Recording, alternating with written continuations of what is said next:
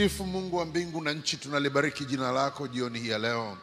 Tunasema asante Bwana kwa ajili ya neema yako na kwa ajili ya upendeleo ambao Bwana tunao kwa kule tu kufanyika kuwa watoto wako, kwa sababu tunajua katika hali zetu zote, katika mapito yote, mbingu ziko pamoja nasi. Hatujivuni kwa sababu na sisi ni wanadamu pia, lakini Bwana tunapokutazama ni ukweli kwamba wewe ndio uliumba mbingu na nchi, na wewe Bwana mtakatifu, hakuna jambo lolote lisilowezekana kwako. Kama ulivyokuwa zamani, ndio ulivyo leo, ndivyo utakavyosalia milele zote. Basi Bwana tunakutukuza na kukuinua jioni ya leo tunapokuwa tena mbele zako Bwana kwa ajili ya kipindi chetu cha siku ya Jumanne. Na Bwana mtakatifu, tunajiweka mikononi mwako sasa kwa ajili ya usikivu. Fungua Bwana masikio yetu ya mwili na ya roho pia, ili Bwana tuelewe yale ambayo unataka kuzungumza nasi jioni hii ya leo. Mungu Roho mtakatifu, tawala ulimi wangu, tawala mawazo yangu, na tawala Bwana masikio yote wanaosikia, katika jina la Mungu Baba na Mungu Mwana na Mungu Roho mtakatifu tumeomba. Amen. Amina. Hebu mshangilie Bwana jioni hii ya leo. Mshangilie sana Bwana, kwa sababu yeye anastahili, yeye ni mwema sana. Naomba tafadhali ukae.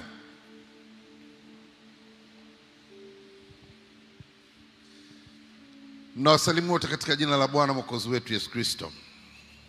Naamini kwamba Mungu aliyekuwa pamoja na sisi amekuwa pamoja na wewe pia, amekutunza, na jioni ya leo uko mahali hapa kwa matarajio makubwa kusikia kile ambacho Bwana anacho kwa ajili yetu siku hii ya leo. Kama ambavyo tunafahamu, tulikuwa na fundisho ambalo tuliendelea nalo kwa wiki takriban 3, lakini sasa tuko na mambo mengine katikati. Ilichukua muda kidogo, karibu wiki 5, juu ya mtu wa kusudi la Mungu. Na katika fundisho lile, kitu kikubwa sana ambacho tulijifunza, na mimi nilijifunza pia, ni kwamba sisi sio watu tu ambao tumezaliwa, tumeanza siku fulani, tukazaliwa then tunaendelea mpaka tukapomaliza maisha yetu hapa duniani. Hapana. Mungu anayo makusudi kwa ajili yako, na ukisimama pamoja naye, makusudi yale yatatimia.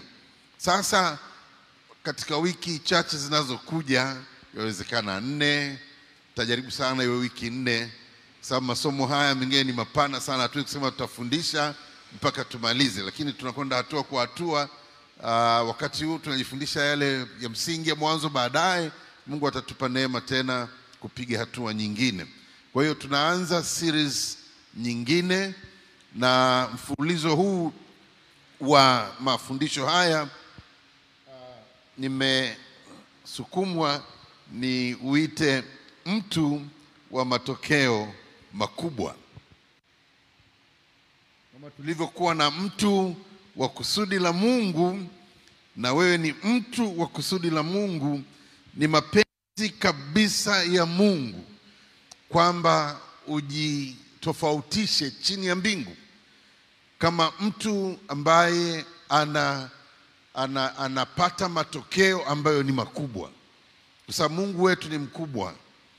Na wala hatusemi hivi kinadharia kwa kufikiria pana, lakini hebu fikiri kama kwa mfano wewe upo katika timu ya mpira ambayo inajulikana kama timu bora kuliko zote duniani, alafu ukakutana na timu ya DIC pamoja na watu wa Keko Mwanga A. Una mawazo yoyote kwamba inawezekana hao watu wakafurukuta na wakashinda? Sasa ndio umbali ulivyo kati ya mtu ambaye Mungu yuko katika maisha yake na mtu ambaye Mungu hayupo katika maisha yake. Lazima kuwe na distinction, lazima kuwe na tofauti. Na tumeona hivyo katika Biblia, tumeona hivyo katika miaka yote. Sisi tunajifundisha hilo leo kwa sababu wengi ni vijana, bado tunao maisha marefu mbele yetu, na tunataka miaka 10 mbele, miaka 20 mbele, tutazame nyuma na tuweze kusema Mungu wetu ni Mungu wa matokeo makubwa. Na kwa sababu alikuwa ametembea pamoja na sisi, tumeona mambo ambayo vinginevyo kwa uwezo wa kibinadamu tusingeliweza kufanya, tusingeliweza kufikia viwango hivyo. Lakini kwa sababu Mungu yuko katika maisha yetu, tutaona mambo haya kwa wakati wake. Bwana asifiwe sana. Na kwa hiyo hii course ambayo tunaianza leo itatusaidia kutufungua mawazo yetu na kutupa mambo mbalimbali yanaweza kutusaidia katika kila ambacho unafanya, uweze kupiga hatua ndefu na uweze kupata matokeo makubwa sana. Bwana apewe sifa. Na kwa hiyo leo, kwa sababu tunaweka msingi katika fundisho letu hilo, tutatembea na hadithi au habari ya kijana mmoja wa Biblia ambaye naye alikuwa ni mtu wa matokeo makubwa. Amen. Amen. Tuone jinsi ambavyo alikuwa, background yake, mambo yake alivyokuwa anaendesha, na kwa nini alikuwa mtu wa matokeo makubwa, na vitu gani ambavyo vingeliweza kuwa vikwazo katika njia yake lakini alivishinda. Kwa hiyo tunaweka msingi tu leo, naomba tufungue Biblia zetu sasa katika kitabu cha Mwanzo sura ile ya 39. Mwanzo 39. Amina. Ni habari zinazomhusu Yusufu, na nitasoma mstari wa 1 mpaka mstari wa 6. Ukiwa na Biblia yako utagundua kwamba mstari wa 6 upo katika paragraphs 2. Sasa ni vitu vidogo vidogo kwa sababu tuko darasani ni kufundisha namna ya kusoma Biblia. Unaposoma Biblia, soma kila kitu. Soma mpaka vituo, ukiona koma au nukta, ni vizuri kuiangalia na kuona imekaa mahali gani.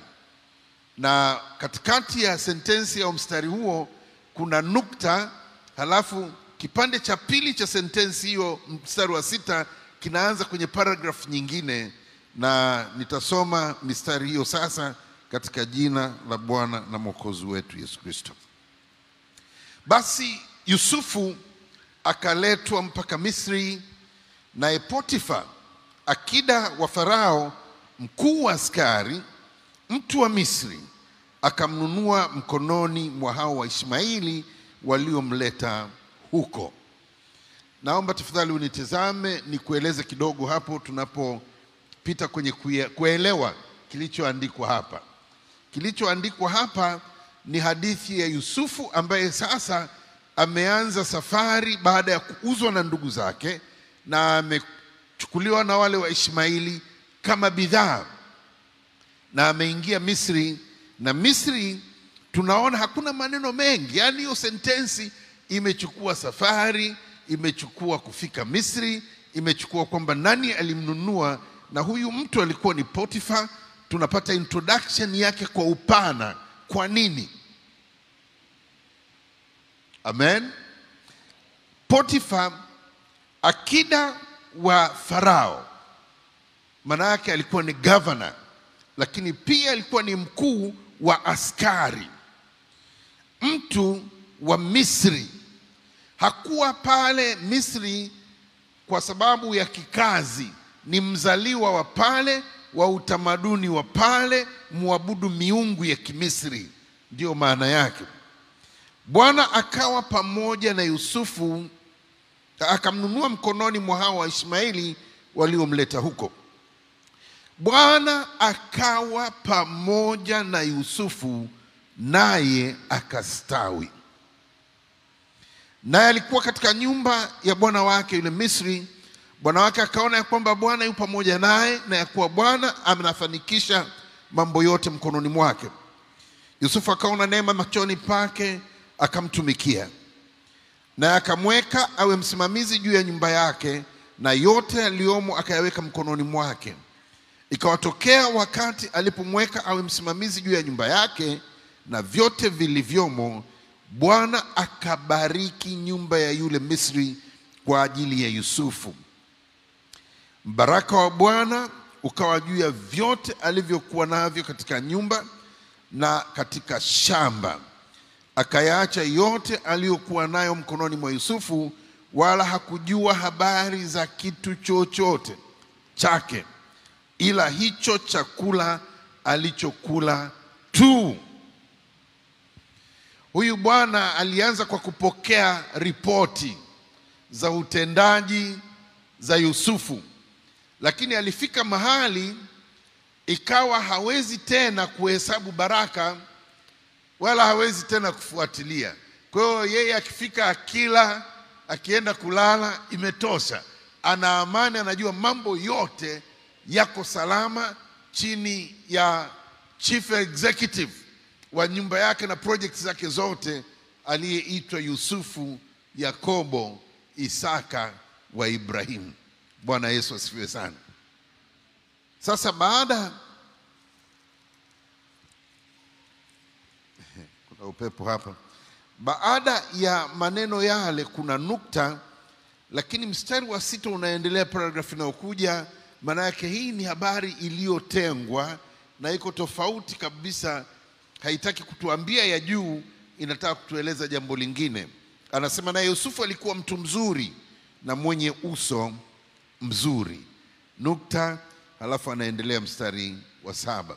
Maneno yale alikuwa mtu mzuri sio maana yake alikuwa handsome. Hapana, maana yake alikuwa mtu mwema. He was a goodly man.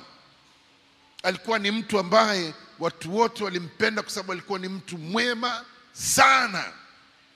Alijua shida za watu, alilia na wanaolia. Alikuwa ni mtu mwema sana, lakini pia alikuwa na uso mzuri. He was very handsome. Katika vitabu vya mapokeo wanasema Yusufu alikuwa mzuri kiasi ambacho wale watunga mashairi wa Misri na wale wakina mama, na ndio kilichotaka kumponza mke wa Potifa, walikuwa wakati mwingine Yusufu anaitwa tu ili aonekane hivi, kwa sababu alikuwa kama malaika. Sasa watu hawajaona malaika, kwa hiyo walikuwa wanamuona yule bwana alivyoumbwa, mwili wake, fiziki yake, macho yake, alivyokuwa, nywele zake. He was just like an angel. Alikuwa ni mzuri. Hallelujah. Amen. Wapendwa watu wa Mungu, kuna mambo machache ambayo ningelipenda tuyaangalie kwa sababu habari hii sio ngeni, na kwa hiyo mniruhusu nisipite sana kueleza habari hii. Lakini niseme tu kwamba mazingira ambayo Yusufu alifika Misri yalikuwa ni mazingira ambayo vinginevyo yako kinyume naye kabisa.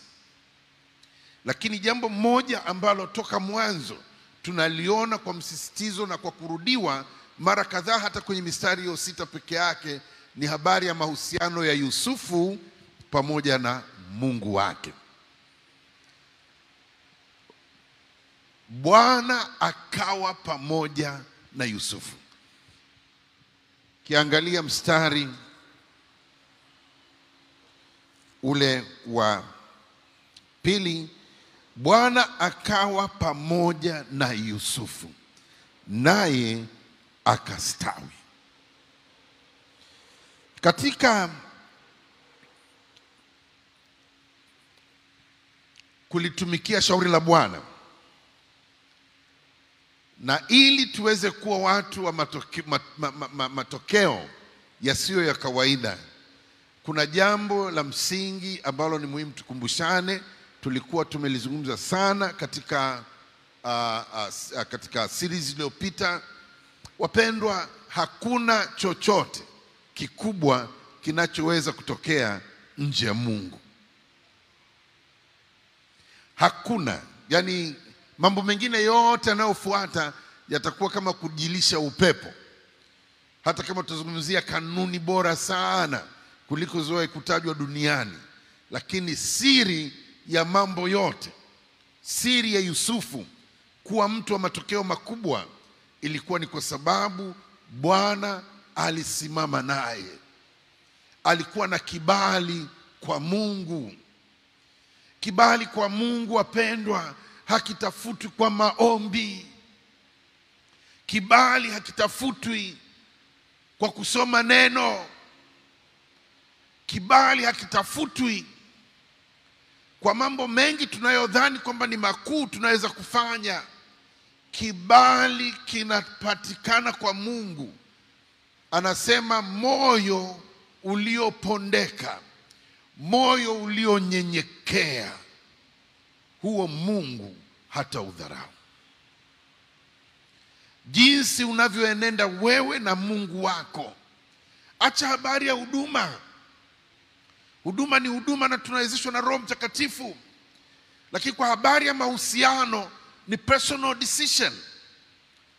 Mimi ninavyompenda Neema ni maamuzi yangu na moyo wangu unavyompenda. Ingawa Petro pamoja na Yohana walikuwa wote ni watumishi wa Kristo, ni wanafunzi, ni mitume, na wote walimpenda sana Bwana Yesu, lakini bado Biblia inafanya distinction kati ya upendo wa Yohana na upendo wa wanafunzi wengine. Kwa nini? Kwa sababu moyo wake ulimtaka Yesu, na ulimtaka Yesu bila sababu yoyote.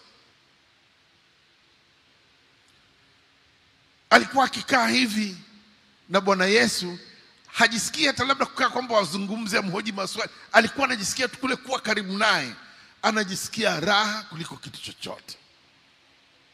Wapendwa, kumpenda Mungu ni jambo la muhimu sana, na ni jambo ambalo huwezi kufundishwa.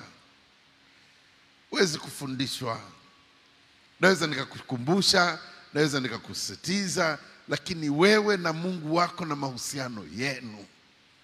Unapokuwa wewe na Mungu pekee yenu mmekaa, how do you feel? Sasa Bwana wetu, Biblia inasema hana upendeleo, na ni kweli andiko hilo. Lakini Bwana hufanya mambo fulani kwa sababu ya mioyo ya watu jinsi ilivyo. Daudi ni mtu aliyesifiwa kwamba moyo wake ulikuwa ni kwa ajili ya Mungu. Mungu anasema, nimejipatia mtu atakayeupendeza moyo wangu, na ambaye atafanya mambo yote nitakayomwagiza kufanya. Ukisoma kwa Samuel, wakati anatumwa na Mungu akamtie mafuta Daudi kuwa mfalme. Kwa hiyo wapendwa, mimi huwa nasema inapofika hapo, Mungu huwa ana upendeleo. Mungu huwa ana upendeleo. Kwa sababu gani? Kwa sababu kama vile tunasema yule mwanafunzi aliyependwa sana, kwamba tafsiri yake ni yule mwanafunzi aliyempenda Yesu sana. Mungu anasema, nikaribieni mimi na mimi nitawakaribia ninyi. Kwa hiyo jioni ya leo, jambo la msingi la kuzingatia kabla ya mambo yote, hebu acha vile vitu vyote vinavyofanya neema ya Mungu iwe mbali na wewe. Kibali cha Mungu kiwe mbali na wewe. Linda moyo wako, kwa sababu Mungu anaangalia moyo. Anaangalia moyo unaompenda, moyo unaomnyenyekea, moyo ambao hauhitaji chochote kwa Mungu isipokuwa unamhitaji Mungu mwenyewe. Watu wa namna hiyo utawaona kwenye maisha yao. Utaona upendo wao kwa Mungu na kwa watu.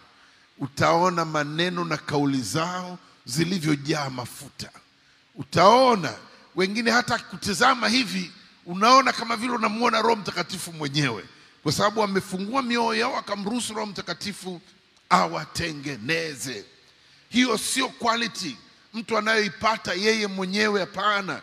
Lakini kwa kukaa karibu na Mungu na kufungua moyo wako, Mungu Roho Mtakatifu anakutengeneza na kukuumba upya. Unakuwa sio mtu wa kuhukumu tena. Unakuwa sio mtu wa lawama. Unakuwa sio mtu wa kusengenya. Unakuwa sio mtu wa kununa, kwa sababu Roho Mtakatifu amekusaidia. Tunda la Roho sasa hata walio karibu na wewe wanaweza kulifaidi. Kwa hiyo Yusufu alikuwa ni mtu aliyekuwa moyo wake unampenda Mungu sana. Misukosuko yote aliyoipata, bado Mungu alikuwa ndio kimbilio lake na msaada wake na ngao yake na thawabu yake kubwa sana. Bwana asifiwe sana. Ibrahim hakuwa rafiki wa Mungu kwa sababu alikuwa yani tofauti na sisi, hapana. Ukisoma maneno yake na maisha yake utagundua vitu vingine ambavyo wewe na mimi tusithubutu kufanya. Lakini yule bwana, kama ni kwa ajili ya woga, kama ni kwa ajili ya nini, kuna mambo alifanya ambayo kwa kweli ukiangalia ndio Ibrahimu huyu. Lakini bado Mungu alimpa daraja ya juu sana, kwa sababu moyo wake ulimpenda Mungu na ulikuwa tayari kufanya kitu chochote Bwana atakachosema, hata kama ni kumtoa mtoto wake aliye peke yake, tena mtoto wa ahadi. Ibrahim alikuwa tayari. Haya ndio mambo yanayotupa kibali kwa Mungu. Kwa hiyo huyu kijana Yusufu alikuwa na kibali cha Mungu.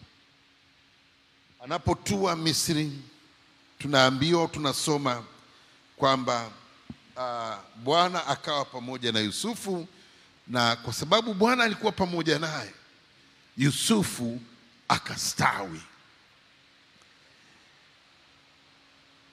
Na alikuwa katika nyumba ya bwana wake yule Misri. Bwana wake akaona ya kwamba Bwana yu pamoja naye. Sasa tulisoma pale mwanzo na tukaona jinsi ambavyo huyu bwana ni Misri, sio Myahudi.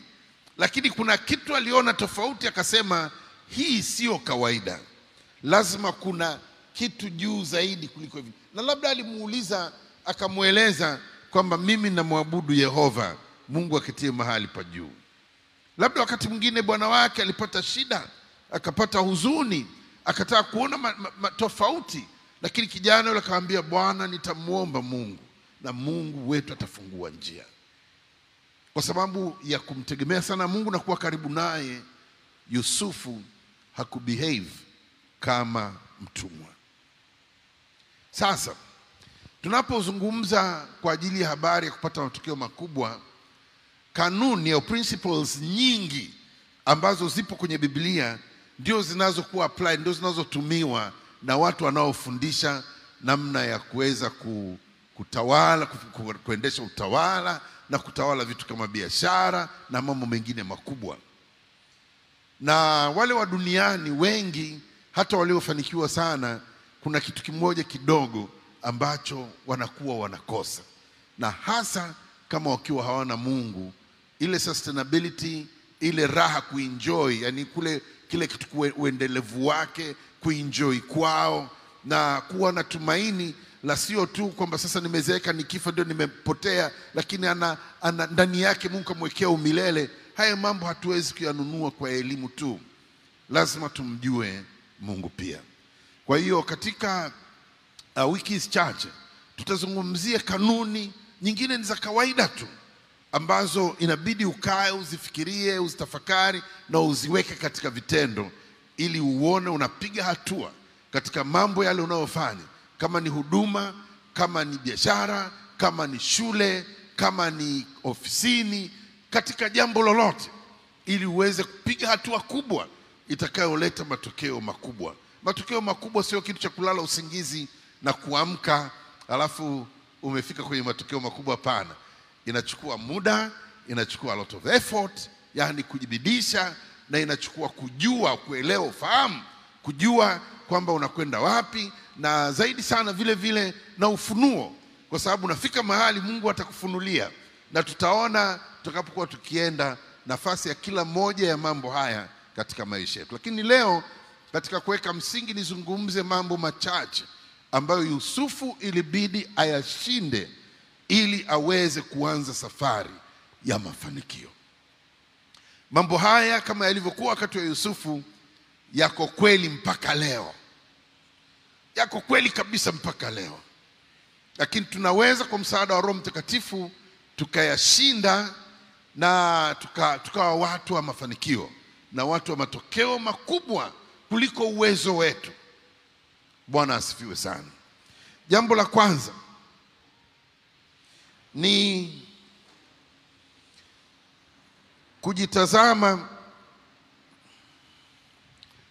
chini kwa sababu zozote zinazotuzunguka. Tunapozungumza habari ya Yusufu leo, Ni rahisi sana wewe kuelewa kwamba huyu mtu alikuwa na Mungu, alikuwa ni mtu wa Mungu, alikuwa ni mtu ambaye yuko kwenye mpango wa Mungu, ndio maana labda akafikia mpaka viwango vile. Lakini kama tungelikuwa tumesafiri nyuma kwenye wakati mpaka tukasimama na Yusufu wakati anauzwa na ndugu zake, ungelimuona Yusufu alivyokuwa analia, Yusufu alivyokuwa akigeuka kutizama milima ya kwao, alivyokuwa amevunjika moyo, alivyokuwa hajui anakokwenda, na hatimaye alipokuwa anaona anakwenda, usiku unakuja, mchana unapita, usiku mwingine unakuja, mchana mwingine unapita, na mwisho akajua hii sio safari ya kurudi kwetu. Na kwa hiyo akaona Mungu yule aliyezungumza naye kwa ndoto zamani, huyo ndio Mungu peke yake wa kumshika. Yusufu alifika Misri. Watu wengi ambao tupo leo hatukupata bahati mbaya ya kuishi katika nyakati za utumwa. Like kama umekwenda Bagamoyo, ukienda ukipata hadithi za Zanzibar kwenye masoko ya watumwa, au ukasoma kidogo ukajiongeza, ujue biashara ya watumwa ilivyokuwa inafanywa. Nilikuwa nimeona sio siku nyingi sana, mtu mmoja alikuwa amepost katika moja ya magroup ambayo nimo, akawa amepost tangazo la zamani sana, miaka 1700 wakati watumwa wanauzwa pande za Amerika, jinsi ambavyo walikuwa wanaweka matangazo.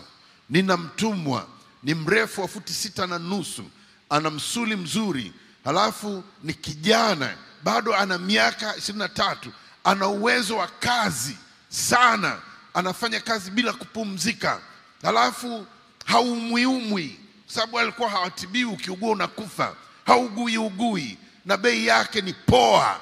Kesho atakuwepo kwenye mnada pale Manzese. Kwa siku ya Alhamisi ya mnada watu wote wanakutana pale. Usije ukanikoti, nazungumza kukupa picha katika ninaposema siku ya Alhamisi. Sijui kwa nini nimeitaja siku hiyo. Siku ya Alhamisi ya mnada, kama umewahi kwenda Pugu wanapouza mnada ng'ombe, watu wote wanakuja pale, wanaangalia, anapita, anampiga huyu kwenye misuli, anamtingisha aone kama kweli yuko timamu, anapita, anazunguka, anamtazama, halafu anaanza kupanda bei. Atakayepata bei anachukua. Na kwa hiyo Potifa akafika bei, akamchukua Yusufu. Alimchukua kwa kumuona tu vile alivyo, hakujua kwamba kumbe anachukua chombo chenye kusudi la Mungu ndani yake, chombo ambacho Bwana alikitengeneza kwa ajili ya matokeo makubwa. Yusufu akaingia kwa Potifa, akawa na haki kama za mtumwa mwingine yeyote, kwa sababu walikuwepo watumwa hata kabla yake, walikuwepo viongozi katika watumwa hata kabla yake. Yeye ni kijana, akaingia pale, kaingia kwenye pool. Sielewi shida alizokutana nazo kama mtumwa alipofika kwa watumwa ambao walikuwa wamemtangulia, lakini katika yale mambo yote Yusufu alibaki kumtazama Mungu, wala hakujitazama nafsi yake mwenyewe. Moja ya mambo ambayo yanafunga watu wa Mungu wasianze kupiga hatua ni kuangalia mazingira walionayo na kufunga akili zao na mioyo yao na kubaki katika hali ya kawaida wakati wanamtumikia Mungu asiye wa kawaida. Uwezo wako ni mdogo wewe. Uwezo wako sio mkubwa. Ni mtumwa tu. Huwezi ukafanya maamuzi, huwezi ukafanya vitu vikubwa unavyotaka. Uwezo wako ni mdogo, uko very limited. Unaweza ukaenda kama hivi tu. Wale wanaokwenda hivi watakuona umekwenda mbali sana.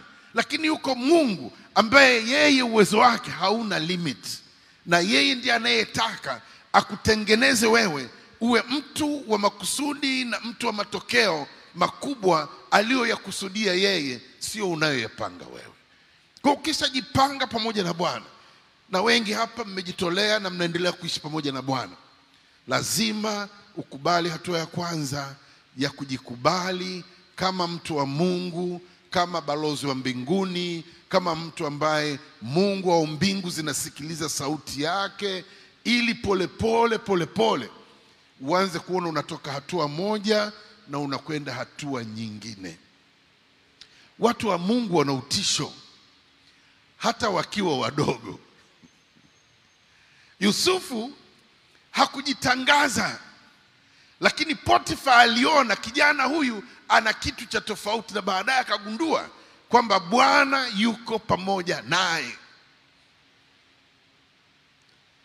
Kwa Yusufu alipoingia kama mtumwa alipewa majukumu, lakini katika majukumu yake alikuwa ni mtu ambaye alikuwa anaamini anao uwezo wa kufanya hata vizuri zaidi. Kila alipokaa hakujiona kama mtumwa, alijiona kama yeye ndio Potifa mwenyewe, kwamba hata akifanya hivi, akifanya hivi. Kwa alifanya kazi yake kwa bidii, alifanya kazi yake kwa kuto kujifungia katika maana ya mawazo yake, wala kwa kufikiria hali iliyokuwa imemzunguka. Waweza sema sina mtaji, waweza sema kwamba mimi ni mtoto mdogo. Yusufu alikuwa sio mkubwa katika familia yao. Waweza kusema kwamba mimi huku ni mtumwa tu na hakuna mtu yote anayenijua. Yupo Mungu anayekujua.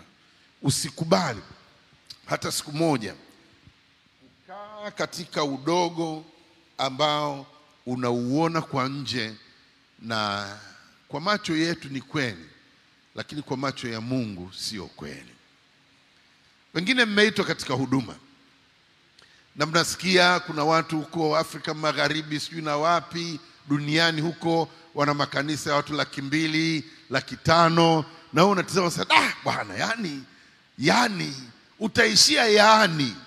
Mungu amekuita wewe na kanisa kubwa kuliko hao, kwa sababu sio wewe, sio uwezo wako, lakini yuko Mungu ambaye anapotaka kufanya jambo lake anatafuta mtu. Anasema macho ya Bwana yanakimbia huko na huko duniani yakitafuta mtu mmoja, ili Bwana aweze kujionyesha kupitia kwa huyo mtu kwamba yeye ni Mungu mwenye nguvu. Roho wa Mungu yuko mahali hapa jioni ya leo, anaangazia na tazama jinsi ulivyopokea, na anatamani kuona mtu ambaye anasema sitajitazama chini tena, sitajitazama chini tena. Maana hicho ni kikwazo kikubwa kinachokwamisha watu wengi. Akijaribu kidogo, akishindwa, anaona ni kwa sababu labda fulani, niko peke yangu. Usijitazame chini, mtazame Mungu aliyekuita. Jambo la pili, watu wengi wanakamatwa na hali zao za ndani kwa ajili ya historia zao. Yale maumivu ambayo mtu amepitia katika maisha yake, ule uonevu aliopitia katika maisha yake, zile experiences ambazo anazo ambazo ni negative, anakuwa kila wakati anaogopa kuthubutu, kwa sababu anaona nitapata tena hasara kama juzi. Anaogopa kuthubutu kwa sababu anajua labda sio mimi, labda nifikirie, labda niombe sana nione. Hapana, unachohitaji ni kukaa na kumuuliza Mungu. Haikwambia wapandie tu. Kwambia ingia ufanye kitu fulani, wewe ingia ufanye kitu fulani. Akisema kwenye kampuni yako hiyo unaona ni ndogo, hiyo ni kubwa kuliko makampuni ya kimataifa yanayojulikana duniani. Lakini hata wao walianzia hapo. Start building it. Ijenge ukiwa na mawazo ya kujua kwamba Mungu anayetaka siku moja, hata kama ni baada ya wewe, iwe ndio kampuni kubwa ya ushauri wa kitaalamu au wa kitawala, kama ni kwa habari ya fedha au kwa habari ya mambo mengine katika management. Anataka kampuni yako ndio kubwa zaidi. Jifungue, jikubali, na usikubali kuishi katika uteka wa zamani. Mambo ya zamani yana maumivu mengi, na mambo ya zamani au mambo ya udhaifu yanachelewesha wengi. Wakati Musa anaitwa, alijenga hoja, akasema, Bwana, mimi kwanza siwezi kusema. Alikuwa na kigugumizi. Mliona juzi yule mgeni wetu aliyekuja alikuwa anajaribu kujieleza mpaka nikamsaidia, si ndio? Yani mtu mwenye kigugumizi akiwa excited tu kidogo, maneno hayawezi kutoka tena, kwa sababu ni kitu ambacho kinahusisha system nzima ya kwenye ubongo na vitu kama hivi, na huwa wanasaidika na huwa wanapona. Kwa hiyo Musa akasema, mimi Bwana nina kigugumizi, nikienda pale kwa ajili ya hasira nilizonazo, kwa ajili nitashindwa kuzungumza. Mungu akamwambia, nimekuchagua wewe, nimekutuma wewe. Kwa sababu Musa alikuwa dhaifu katika maana ya kuamini, akasema basi utakwenda pamoja na ndugu yako Haruni. Yeye atakuwa kama vile ni nabii kwako na wewe ndio Mungu. Wewe utamueleza cha kusema. Wakati mwingine tunakuwa na madhaifu ambayo tunayo. Kuna watu ambao wamechukulia mambo yao ya kifamilia kwamba hakuna aliyewahi kutoboa. Yeye ndiye amebeba gari hilo, anatembea kwenye mkokoteni huo. Hutafika. Chomoka kwenye mkokoteni huo, angalau chukua bajaji. Labda baadaye utaona haiendi mbio ukachukua gari. Lakini kama mahali ambapo unakuwa slow down, huwezi. Ukisha kuwa na mawazo ya kwamba siwezi, hutaweza kutokea. Na wewe unaona sababu zako kwamba ni za haki, lakini sababu zako sio za haki, kwa sababu anayekwenda na wewe ana uwezo na ndiye atakayekuwezesha. Sauli akaitwa kuwa mfalme, akasema mimi natoka kwenye kabila la Benjamin, kabila dogo kuliko yote katika Israeli, na hata katika ukoo wangu mimi ndio mdogo zaidi. Jambo hili litakuwaje? Kwa hiyo alianza na mguu ambao siwo. Anaitwa atiwe mafuta, sasa atawazwe, anakwenda kujificha kwenye viroba. Wengine mmepewa maongozi hapa juzi, na wengine labda katika kupewa hivyo anasema sasa mimi kweli mimi. Mungu amekuamini kwa wakati huu, amekupa jukumu hilo. Simama nalo, usiangalie mambo ya madhaifu, kwa sababu Mungu wako aliyekuita, Mungu wako aliyejua uko kwenye biashara hiyo, fani hiyo, yeye ndiye atakayesimama pamoja na wewe. Haleluya. Kwa hiyo jambo la pili ni mambo haya zamani, wakati mwingine hata maumivu. Kama Yusufu angeliangalia jinsi alivyouzwa, akabaki na vidonge vya zamani, hataki kuachilia, hataki kusamehe, asingeliona mkono wa Bwana kama alivyouona.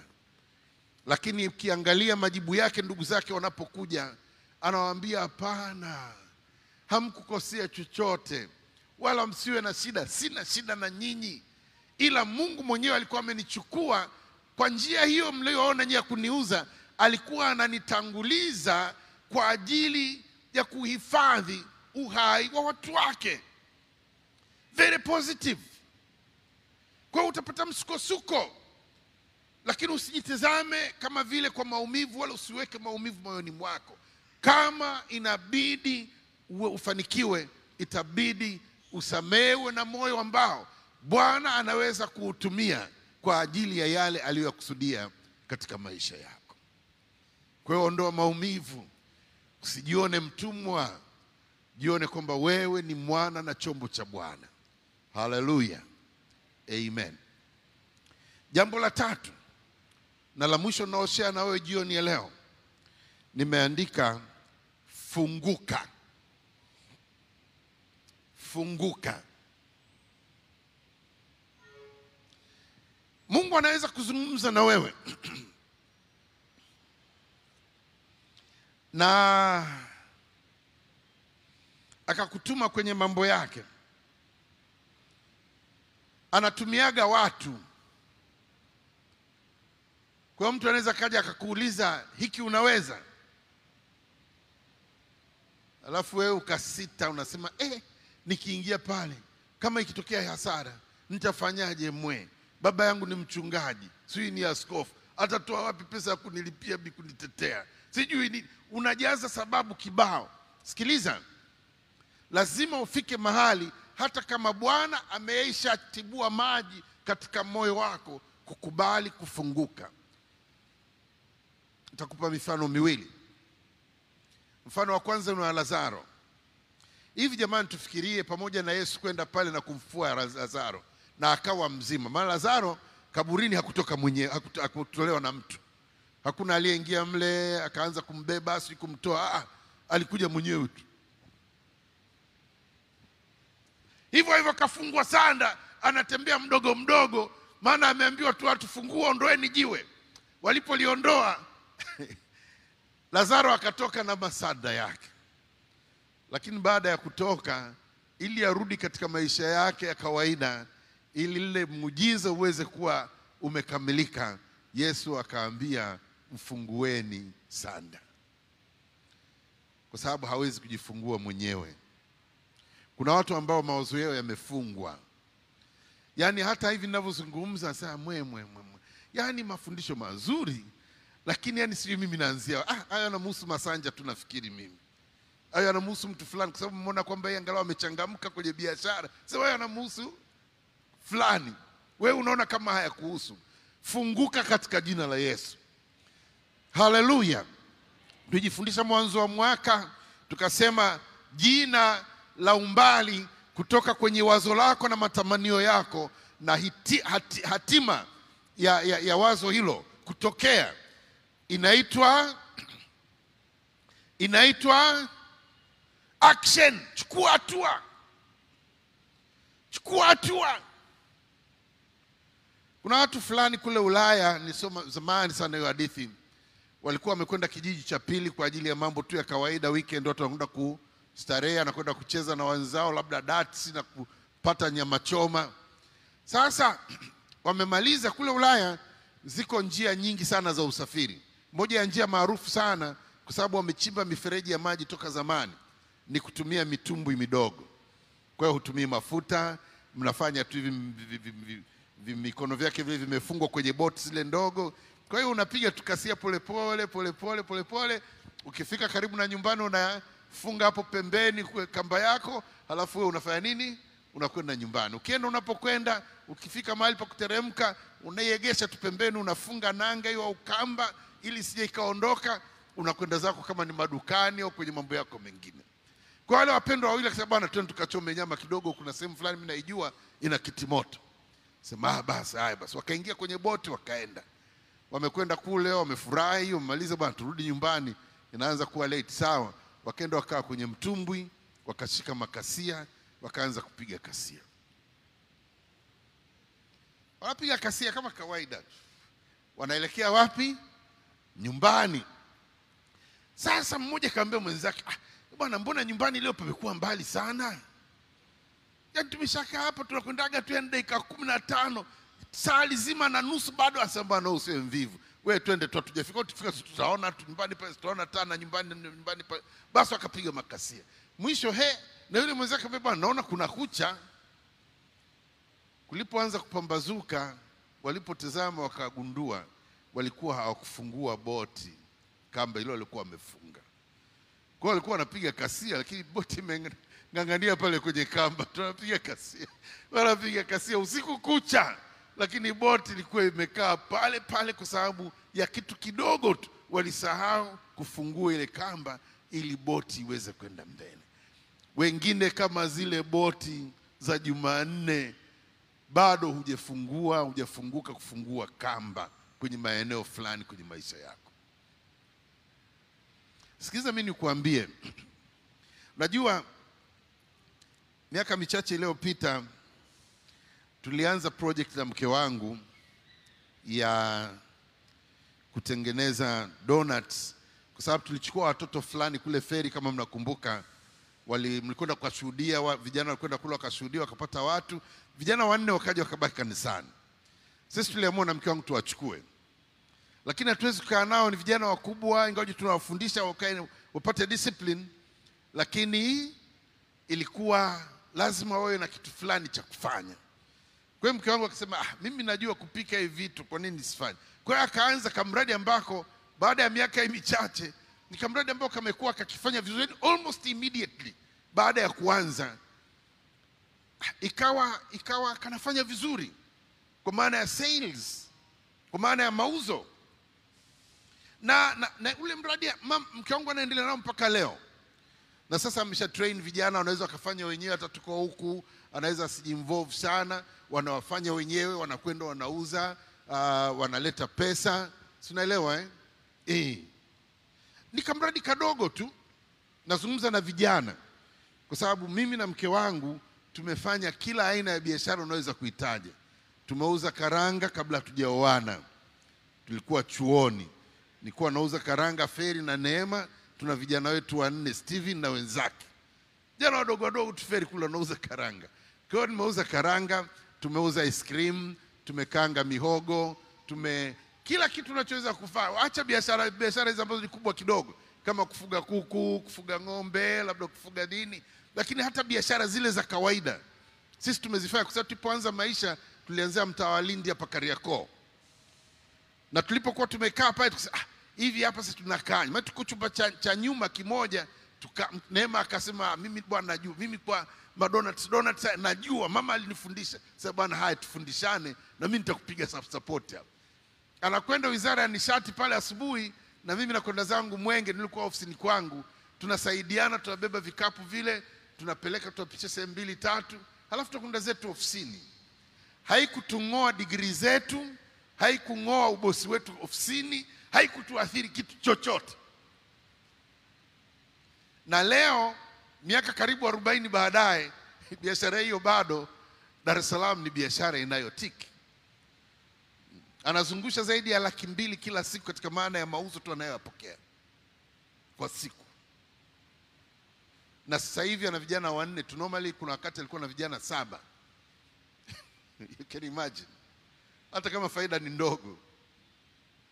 So of course sisi tulianza miradi zamani, na miradi yetu mingi tulikuwa tunaiassign majukumu fulani ya kihuduma. Kwa tunafanya kazi kweli sana sana. Mimi na Neema toka jana tulipokuwa tumeamka, na sio kwa sababu tuna gari mpya, hatukuiendesha jana siku nzima, lakini tulishinda siku nzima, tumekaa macho usiku mzima mpaka leo saa 6 mchana ndio tukasema tupumzike kidogo, tukaanguka tukiwa ibadani. Sasa sio vitu vya kulazimisha, usije ukasema ukikaa macho muda mrefu ndio mafanikio yanakuja. Hapana, tulikuwa na jambo ambalo lilikuwa inabidi tulifanye na tulikamilishe. Inapokuja kwenye hiyo, we are very serious. Tunafanya mpaka litakapokamilika. Hallelujah. Kwa hiyo sizungumzi juu ya hii niliyoita kama ni cause. Sizungumzi vitu vya kufikiria nje. Nazungumza vitu ambavyo sisi wenyewe tumevitest, tumeviishi, na tunajua kwamba Bwana anawaitia mambo makubwa zaidi, lakini wakati mwingine unalazimika kuanza mahali ambapo ni chini sana. Sasa usibaki unapiga kasia na boti haijafunguliwa kamba. Unaposikia maneno haya, jipange, sema kesho naanza, kama una uwezo wa kuanza kesho. Ukisha sema wiki ijayo, mwezi ujao, mwaka mwingine tutarudisha tena semina hii, na utakuwa ndio unaanza kufikiria ufanye nini. Hallelujah. Kata kamba. Funguka. Funguka. Yusufu alifika mahali akaaminiwa kusimamia wenzake aliokuwa anauza nao labda dukani, aliokuwa anafuga nao mifugo kule shambani, au aliokuwa anasimamia mashamba yaliokuwa yanalimwa tu kwa ajili ya mazao mbalimbali. Kwa sababu anasema Potifa alibarikiwa mjini na alibarikiwa hata na mashambani pia. Lakini baadaye bwana wake akaanza kumwambia, bwana, sasa samahani, kwa sababu sasa naona kwamba bwana kule upande mwingine unapata hasara, naomba usimamie shamba, utasimamia na mifugo. Ndio bwana. Akili yake haikufungwa. Haikufungwa kwa sababu ni mtumwa. He was very innovative. Nikifikiria mimi nafikiria kwamba huyu bwana alikuwa wakati mwingi anaacha Roho Mtakatifu anamuelekeza namna gani atafanya kitu tofauti. Kwa hiyo anafanya, akifanya anaona mambo mbona yamejipanga vizuri, mbona watu sasa wanakuwa productive, mbona mambo yanazidi kushamiri, ni nini ambacho huyu mtoto anakifanya. Amemfuatilia mpaka mwisho, akamwambia sasa utakuwa ni general manager wa project zote. Mwisho akamwambia sasa utakuwa chief executive, sio shughuli za nje tu, hata namna ya kumanage hapa nyumbani. Hakuwa anafanya kazi kama houseboy alipotaka kushikwa na yule mama. Alikuwa anafanya kazi kama chief executive wa Potifa Family and the Company Limited. Anatawala toka mambo ya miradi mpaka hata namna ya kurani ile nyumba, kwa sababu Bwana alikuwa pamoja naye. Lakini na yeye alitimiza wajibu wake. Hakuacha njia ya Bwana. Hakusimama mahali ambapo anajiona chini kwamba yeye ni mtumwa. Yusufu hakubali maumivu yoyote yamuingie katika moyo wake, kwa sababu maumivu ni maumivu tu, mpendwa. Yapo, hayataondoka. Ukiyakumbatia katika moyo wako, huwa hayawezi kuzaa kitu chema, yanazaa maumivu mengine. Kuna watu wanaokumbana na matatizo makubwa kuliko ulionayo mara 2 na bado wana amani na Mungu wao. Kwa changamoto za maisha ni kitu cha kawaida, anatuongezea msuli na namna ya kujipanga na namna ya kufikiri. Tunapopata challenges, tunapata njia nyingi zaidi za kufanya vitu vyetu. Sasa hivi mambo ni mengi, kuna biashara za mtandaoni, kuna sijui nini. Juzi tu hapa mke wangu amekwenda kabump sijui kwenye kitu gani kwenye simu, kapiga simu, kaletewa amani mpaka msakuzi kutoka Kariakoo. Sasa unasema sijui nini na simu unayo. Sio lazima uwe na frame. You can do business, multi-million business. Inategemea na kauli yako, utayari wako, wepesi wako. Ukiingia kwenye duka la Mama Imani pale, kama Mama Imani, mimi naweza nikaongeza mauzo yako. Kwa njia gani? Nitakamata madereva wa bajaji na pikipiki, watakuja kununua mali kwangu. Wewe unafikiri kama kwa mfano una mtu yeyote unayemjua anayefanya biashara na unaweza ukafanya value addition? Unafikiri hatuwezi kufanya kweli kama kanisa na tukaona mambo yetu yakienda vizuri? Tunaweza. Unaweza. Usibaki mahali pa maumivu. Biashara imekuwa ngumu kwa dunia, lakini Mungu anayo njia nyingine. Mungu kila wakati anayo njia mbadala. Kaa tulia, fungua macho yako, fungua akili yako. Inawezekana kila unachokifikiria kwamba hakiwezekani ndicho Mungu amedhamiria kukitumia ili kukufungua, ili uweze kuona kule unakokwenda. Yusufu hakubali maumivu ya mkabati, wala Yusufu hakubali kujifungia kwenye boksi lile miaka nenda rudi. Alifungua akili yake, akapata uvuvio, akajua namna ya kufanya vitu vyake kwa njia nyingine bora zaidi. Mungu wa mbinguni, yeye ambaye alitembea na Yusufu, yeye atatembea pamoja na wewe. Ukishajifungua na kukubali kuwa mtu wa matokeo makubwa, utaona matokeo makubwa yakija. Lakini kuna mambo ya msingi ya kujua, ya kawaida tu, kama ni katika biashara au katika mipangilio mingine. Haya tunajifundisha shuleni, tunajifundisha kwenye maseminars, kwenye makongamano, na Mungu ameamua kutuletea kanisani kozi hii bure siku za Jumanne kwa wiki hizi zinazofuata. Kwa hiyo kaa mkao wa kupokea, na Mungu akubariki.